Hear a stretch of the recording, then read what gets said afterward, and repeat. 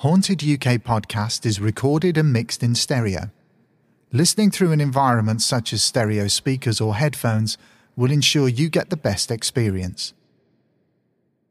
Let me quickly tell you about our official podcast sponsor, CDS Print and Design. CDS is a family-run company who offer great prices and great products such as printed t-shirts, hoodies, canvases, coasters, placemats, stickers, banners, signage, and much, much more. For more information or for a free no-obligation quote, email Colin or Debbie at cdsprintanddesign@gmail.com. You can also find CDS Print and Design on Facebook and Instagram. This is Season 3 of the Haunted UK Podcast, and we're going to be picking up where Season 2 left off. We'll be continuing our journey to tell stories of ghosts, poltergeists, unsolved disappearances, mysterious creatures, haunted locations, UFO encounters, and much more. So without any further delays, let's get started. Before we carry on, I'd just like to give a shout out to some amazing people who've donated to the show via Ko-fi. They are Keith Dale, Mark Roberts, Linda Follaney, Emma Sumner, and Hannah Field. Thank you so much for your donations and for your support. If you'd like to donate to the show, details will be coming up very soon. But for now, let's get back to this episode.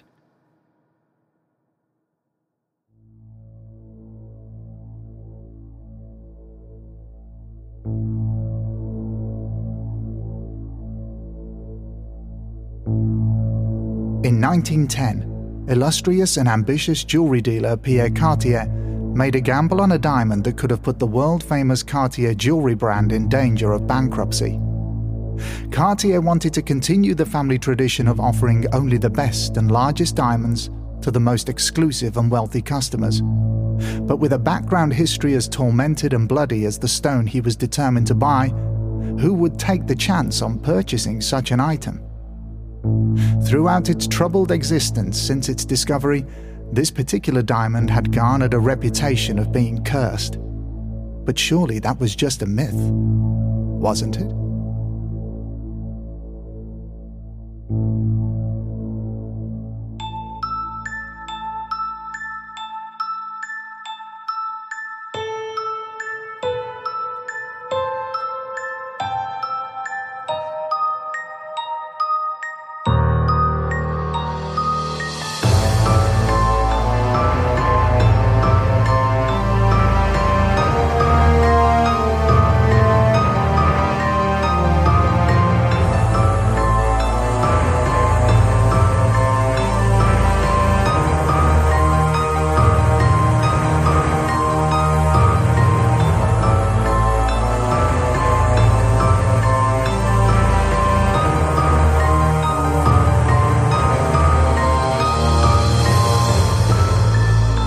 This is episode 24 of season 3 of the Haunted UK podcast, and in this episode, we're going to discover the cursed history of the Hope Diamond.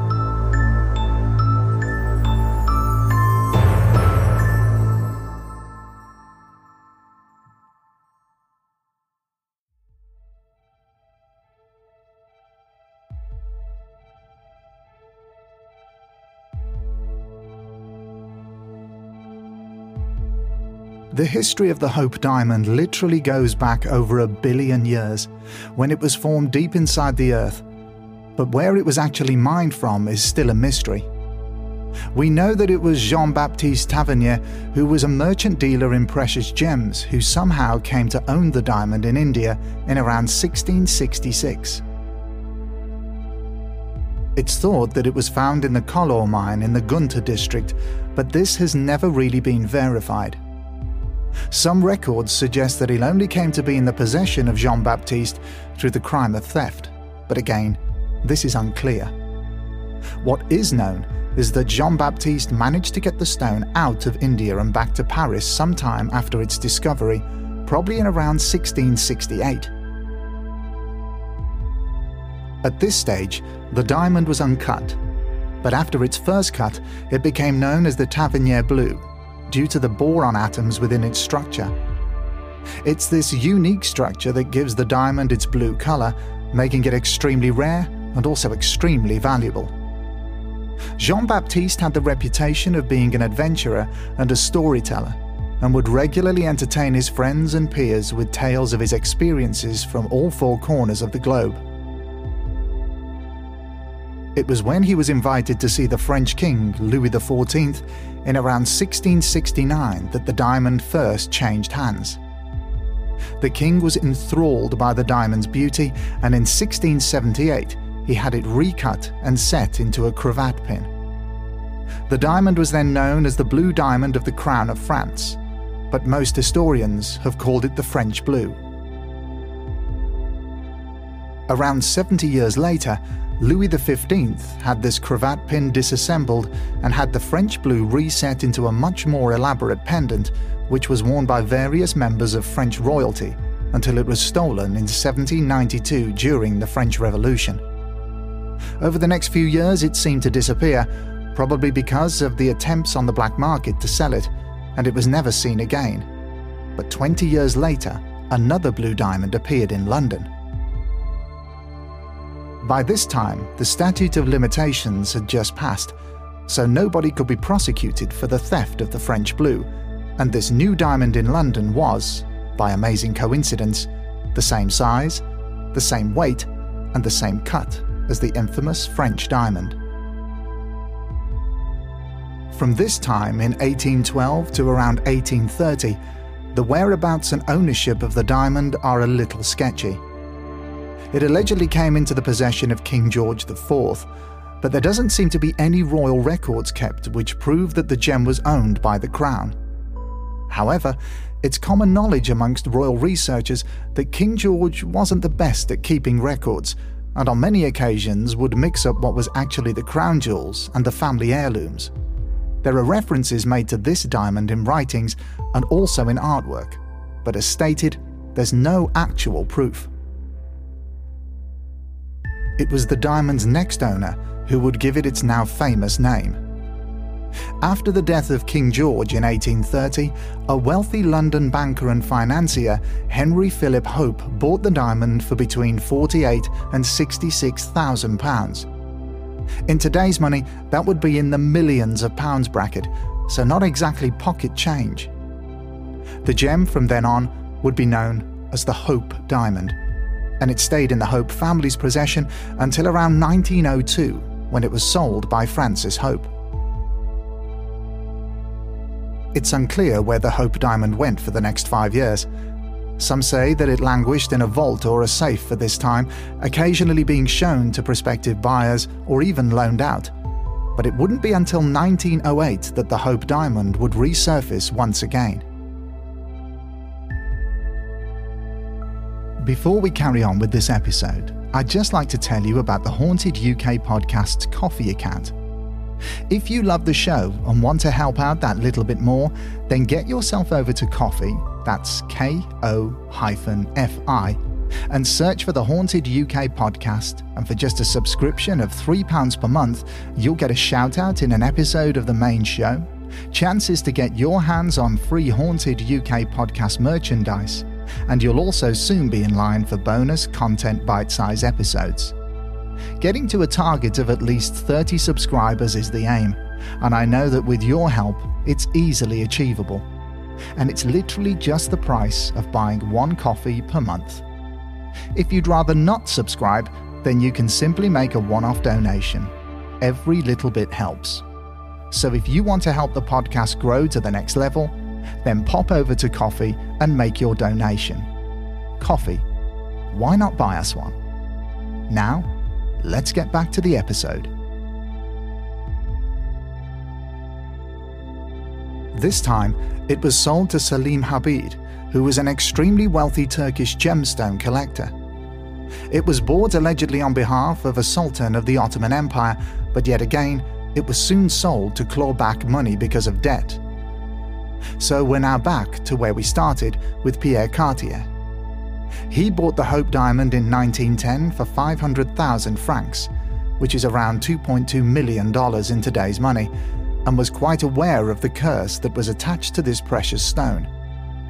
He was also aware that finding a buyer who not only had the money to spend on an item like this, but who would also be the next in line to take on the curse would be a huge ask. But Cartier was an expert salesman. He knew what attracted buyers, and he knew how to make gems stand out to clients who would find the prospect of owning them irresistible.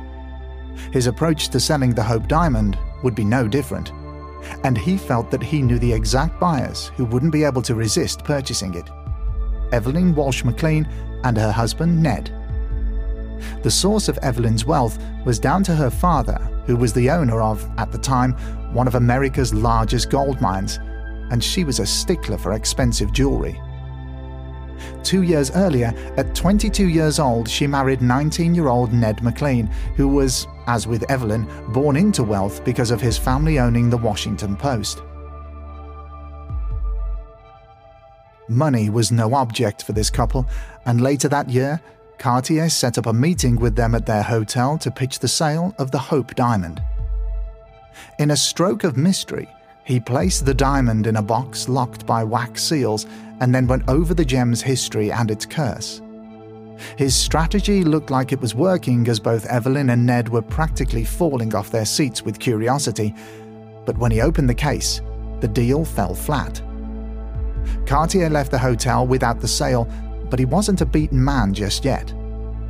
He felt that he needed to enhance the diamond's beauty even more, so he sent the gem back to America with specific instructions on having it set into a new frame.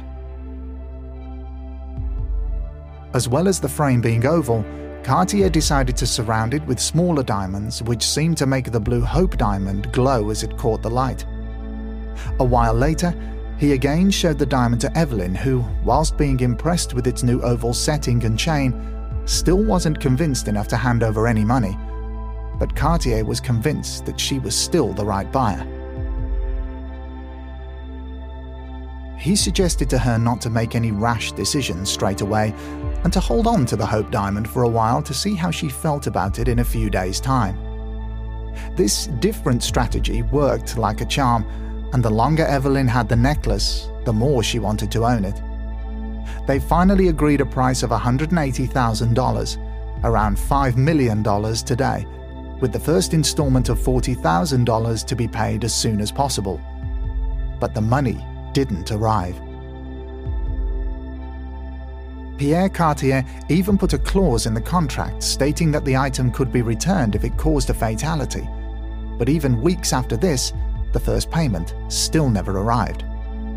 The Cartier family had had enough and filed a lawsuit against Evelyn and Ned McLean to force them into paying for the diamond.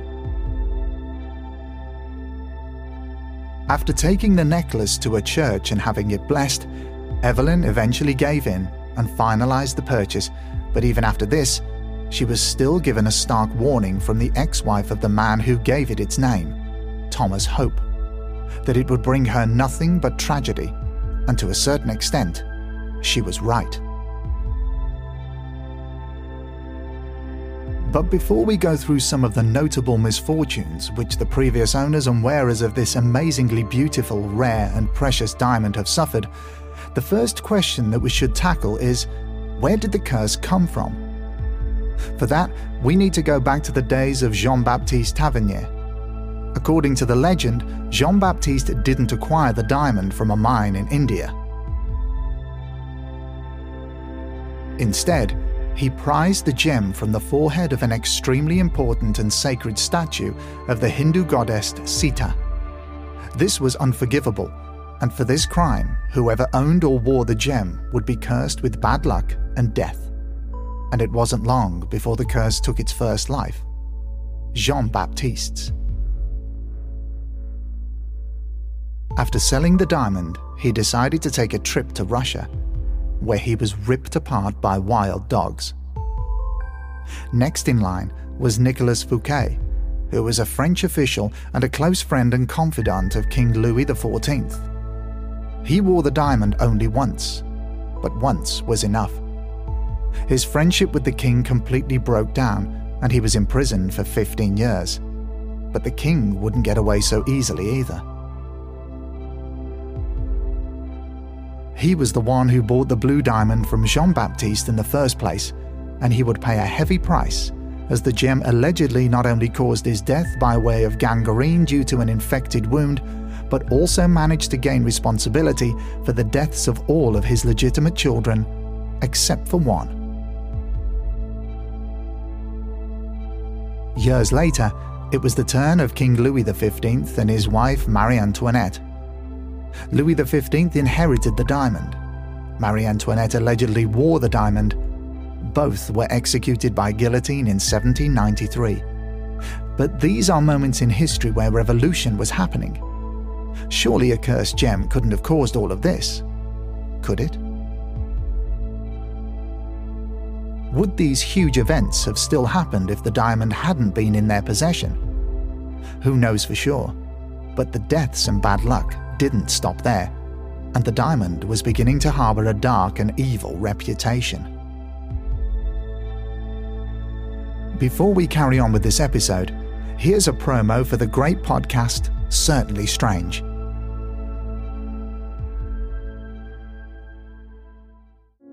Attempted murder on a ghost, cursed paintings burning houses down, and lighthouse keepers disappearing without a trace.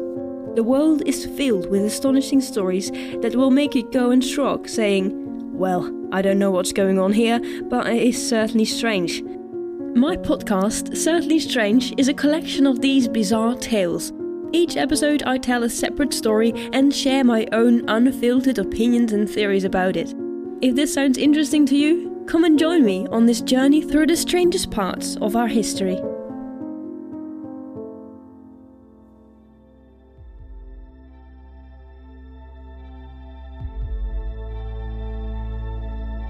Now, it's back to the episode. In 1792, Marie-Louise Princesse de Lamballe suffered an extremely horrific death. At the time of the Revolution, she was a close friend of Marie Antoinette and superintendent of her household.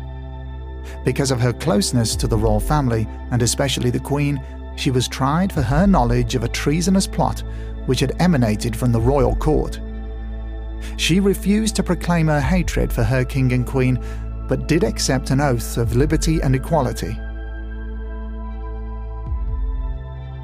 Instead of sentencing her to death and executing her, she was led outside where a mob waited. She was stripped, raped, tortured, stabbed, mutilated, and finally beheaded. Her head was displayed on a pike and paraded through the streets along with her body. She was taken to the building where Marie Antoinette was being held and displayed in front of her as a warning of what was to come. And we already know what happened to Marie Antoinette. After the diamond was stolen in 1792, it fell into the hands of a man named Wilhelm Fals. Fals was tasked with recutting the gem from its approximate 115 carat weight to its 45 carat weight, which it is today.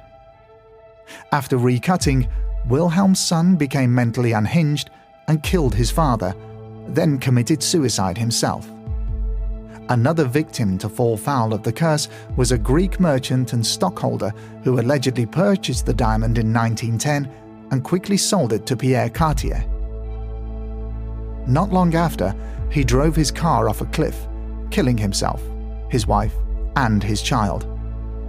No matter how much death, destruction, and bad luck followed the Hope Diamond, it still managed to hypnotize potential buyers into making the final leap of owning it.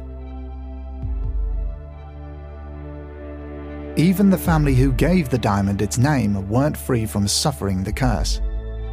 Henry Philip Hope never married, so upon his death in 1839, his estate was split up between his three nephews, with the Hope Diamond going to the eldest one, Henry Thomas Hope. By this time, the diamond had been reset as a medallion with smaller diamonds set around the outside to enhance its appearance. It would be regularly loaned out and given to exhibitions to be shown to the public, but other than that, it was kept in a vault. Was this to either play down the story of the curse, or to minimize the family's exposure to it? Henry Thomas Hope and his wife only had one child, and her name was Henrietta. She also had a child, Henry Francis, and he would play a pivotal role in the downfall of the whole family dynasty. When Henry Thomas Hope died in 1862, it was his wife Adele who took on the responsibility of looking after the Hope diamond, and not that much really happened during this period. Was this simply because she had kept the Hope diamond locked away?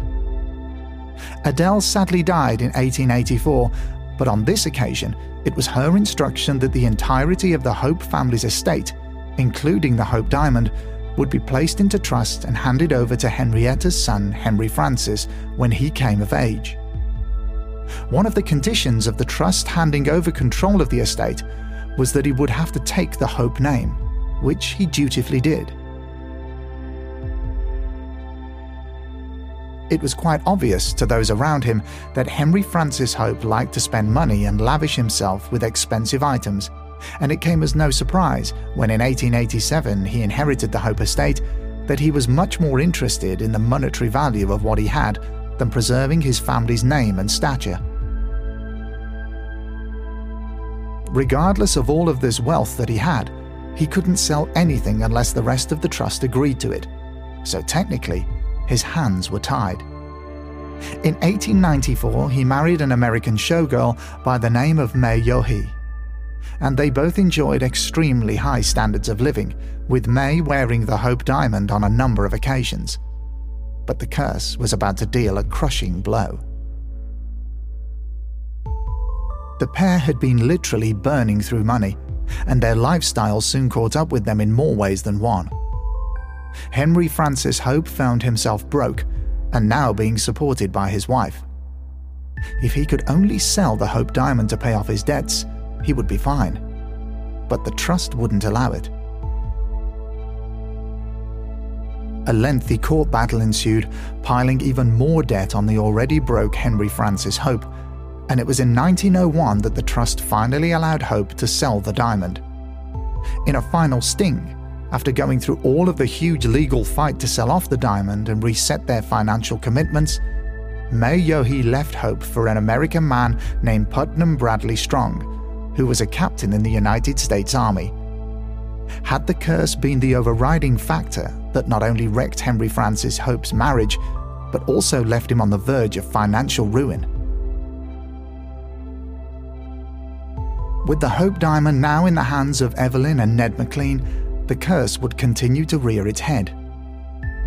Evelyn loved jewelry, and she felt that wearing it made her feel empowered and confident, and she wore the Hope diamond, in her words, like a charm.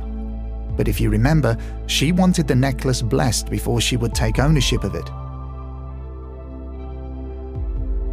It was blessed at the church of Russell Monsignor, and even as the blessing took place, the lighting inside the church began to flicker, and even thunder began to sound outside. It was as if the curse on the precious stone was venting its anger at being in such a place and having this ceremony performed on it. And it wasn't long before the McLeans would learn that the curse may have been real after all. Before we continue, here's another promo for a great podcast called Spilling the Crime. Hey guys! And welcome to Spilling the Crime, a true crime podcast hosted by me, Umberto Melo. and me, Jonas Grancha. Join us in this big adventure where we will be talking about crimes with a tipsy twist. How this crime happens, I want to know. What the fuck is the unwrapped chocolate? Her name is Sharma Melngelings. Magmar meningitis? What? Where's the dick, Lorena? Where is the dick? Oh! What is this? Are those your enemies? Are they after me too? Do you ever feel like a plastic bag? What the fuck? And then he masturbated on the carpet. Dangerous questions. Why? We did not agree with this. Carl said that. Don't what? Don't copyright us. Don't copyright us. Yes, please don't block us. So grab your glass, cause the spilling is about to begin.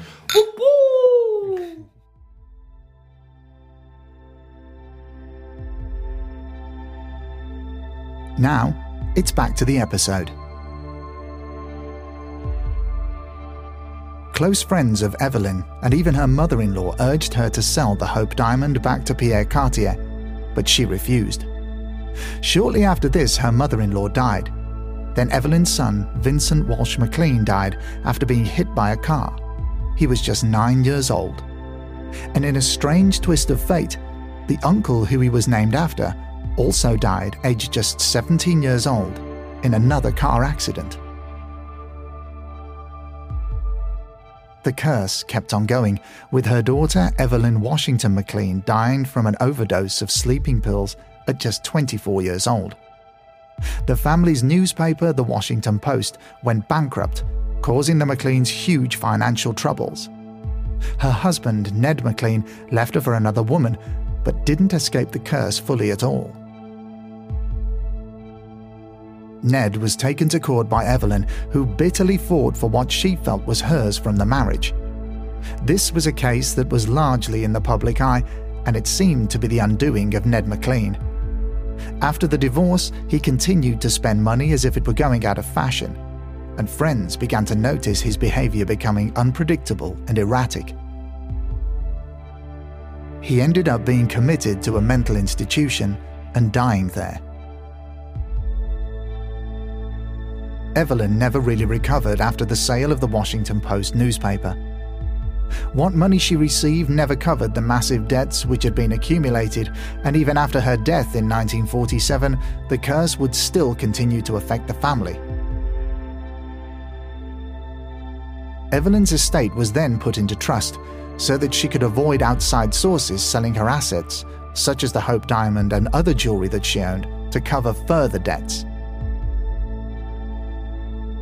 The trust was instructed to separate the estate up equally between her grandchildren when the eldest reached 25 years of age. But this was deemed too long to wait by the controlling trustees, and they overruled the instructions, selling all of her jewelry, including the Hope Diamond, to another famous New York diamond merchant, Harry Winston. The money raised from the sale of this collection went towards settling Evelyn's outstanding debts. So was the Hope Diamond and its curse now responsible for the gradual decimation and breakdown of the McLean family dynasty? Harry Winston knew the value of the Hope Diamond as both a precious stone and also as a source of mystery and intrigue due to the alleged curse attached to it. So he decided to take it, along with the entire collection purchased from the Evelyn McLean estate, on tour. The tour was exclusively limited to America only and ran from 1949 to 1953 under the name The Court of Jewels, and throughout this period the curse seemed to subside. But not for long. There was one last victim of the curse to come. On the 10th of November 1958, Harry Winston was persuaded by the Smithsonian to donate the Hope Diamond to the museum so that it could go on display for the public to see. Harry agreed and simply put it in the post and mailed it at a cost of $145.29. This included $2.44 for postage and the balance for insurance. The package arrived at the Mayor House and was given to James Todd, who was sent on the task of delivering the item. Shortly after making the delivery, it was thought that the curse would finally be put to rest behind the glass enclosure that was to house the Hope Diamond, but it wasn't to be. James Todd's wife died not long after. Then, his dog. Then, he was involved in an accident whilst driving a truck, resulting in his legs being crushed. After making a full recovery, he was involved in a second vehicle accident, and this time received head injuries. His house also burned to the ground. James Todd is the last recorded case of the Hope Diamond's curse exerting its alleged power.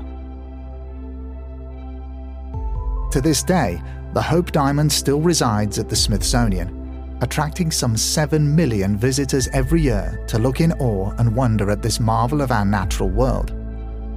But is there really a curse attached to this beautiful and extremely rare diamond? Curses have been part of our culture as a race and species for thousands of years. Whether it be a cursed Egyptian mummy or tomb, a cursed painting, a curse inflicted by witchcraft, many of us find the possibility of something being cursed as fascinating. And being the naturally curious creatures that we are, humans tend to want to get as close to the curse as possible, just to see if it's real. The problem with the curse of the Hope Diamond is the same problem that we have with many cursed items. Because of the time that has passed, we have huge difficulty in proving that any of the events that started the curse even happened. In the case of the Hope Diamond, there is no evidence of a Hindu statue even existing, let alone one being adorned by priceless gems. It's just legend, hearsay. But legend has to start somewhere, doesn't it? What about all of the death and misfortune that followed the Hope Diamond? Well, surely these could be put down to coincidence and natural events. There are also large gaps in time when the curse didn't seem to have any effect at all. Are curses like the phenomenon of placebos? If you believe that what you're taking will have an effect, you'll try your best to convince yourself that it's doing you the world of good, when in fact, it's not doing anything at all. Were the many owners of the Hope Diamond over the years convinced by the previous owner's history that there was something truly wrong with the gem? And if that's the case, wouldn't they begin to blame the cursed diamond for any misfortune or death to strike? As with most things in the paranormal realm, it's down to what you believe. But if you've experienced the paranormal, whether that be ghosts, poltergeists, or curses, then nobody can deny what you feel you have been through. So we end this episode with a friendly warning that if you find yourself in the Smithsonian one day, looking directly at the Hope Diamond through its glass enclosure, then just beware and take extra care when you leave, because the next person who could fall foul to the curse could be you. Well, we've come to the end of this episode of the Haunted UK podcast. But before I go, I'd like to give a few shout-outs. And the first one is to all of you, the listeners. Thank you so much for following, subscribing, and listening. None of this would be possible without all of you. The show is available on all major platforms including Spotify, Apple Podcasts, Google Podcasts, Breaker, Pocket Casts, and Radio Public. Wherever possible, leaving a positive 5-star review helps the show in many ways. Listener figures are rising rapidly, and that's all down to you. So, huge thanks to you all. Another shout out goes to the show's sponsor, CDS Print and Design, who have been kind enough to come back for a 3rd season. Huge thanks to both Colin and Debbie. Next up is a request to all you listeners out there again. Have you seen a ghost? Witnessed poltergeist activity? Had a strange, unexplained paranormal experience? Have you ever stayed in a haunted location or experienced something frightening on a ghost tour? Even better, do you live or work in a haunted house or building? Have you encountered or seen a UFO? Heard a story about an unsolved disappearance or mystery? Or have you been lucky enough to witness a strange, unknown creature? If you have, then your story could feature on Season 3's Listener Stories finale episode. Simply type your story up and email it to hauntedukpodcast@hotmail.com. That's hauntedukpodcast@hotmail.com. It's easy to do, and if you like, you can remain anonymous. Huge thanks in advance to you all. Besides writing, recording, mixing and mastering this podcast, I also run a mixing and mastering studio called Pink Flamingo Music Productions. If you have a podcast or piece of music that you'd like mixing, mastering or both, or if you'd like a piece of finished music written for a project that you're working on, then please email the studio with details of your inquiry to pinkflamingo.musicproductions@hotmail.com. That's pinkflamingo.musicproductions@hotmail.com. it's nowhere near as expensive as you'd think. This podcast was recorded at Pink Flamingo Music Production Studio in Halesowen in the West Midlands, England. For a full list of research sources that helped immensely with the content of this episode, please refer to the show's notes. Thank you all so much again for listening, and we'll be back very soon with another episode. Until then, stay safe and take care.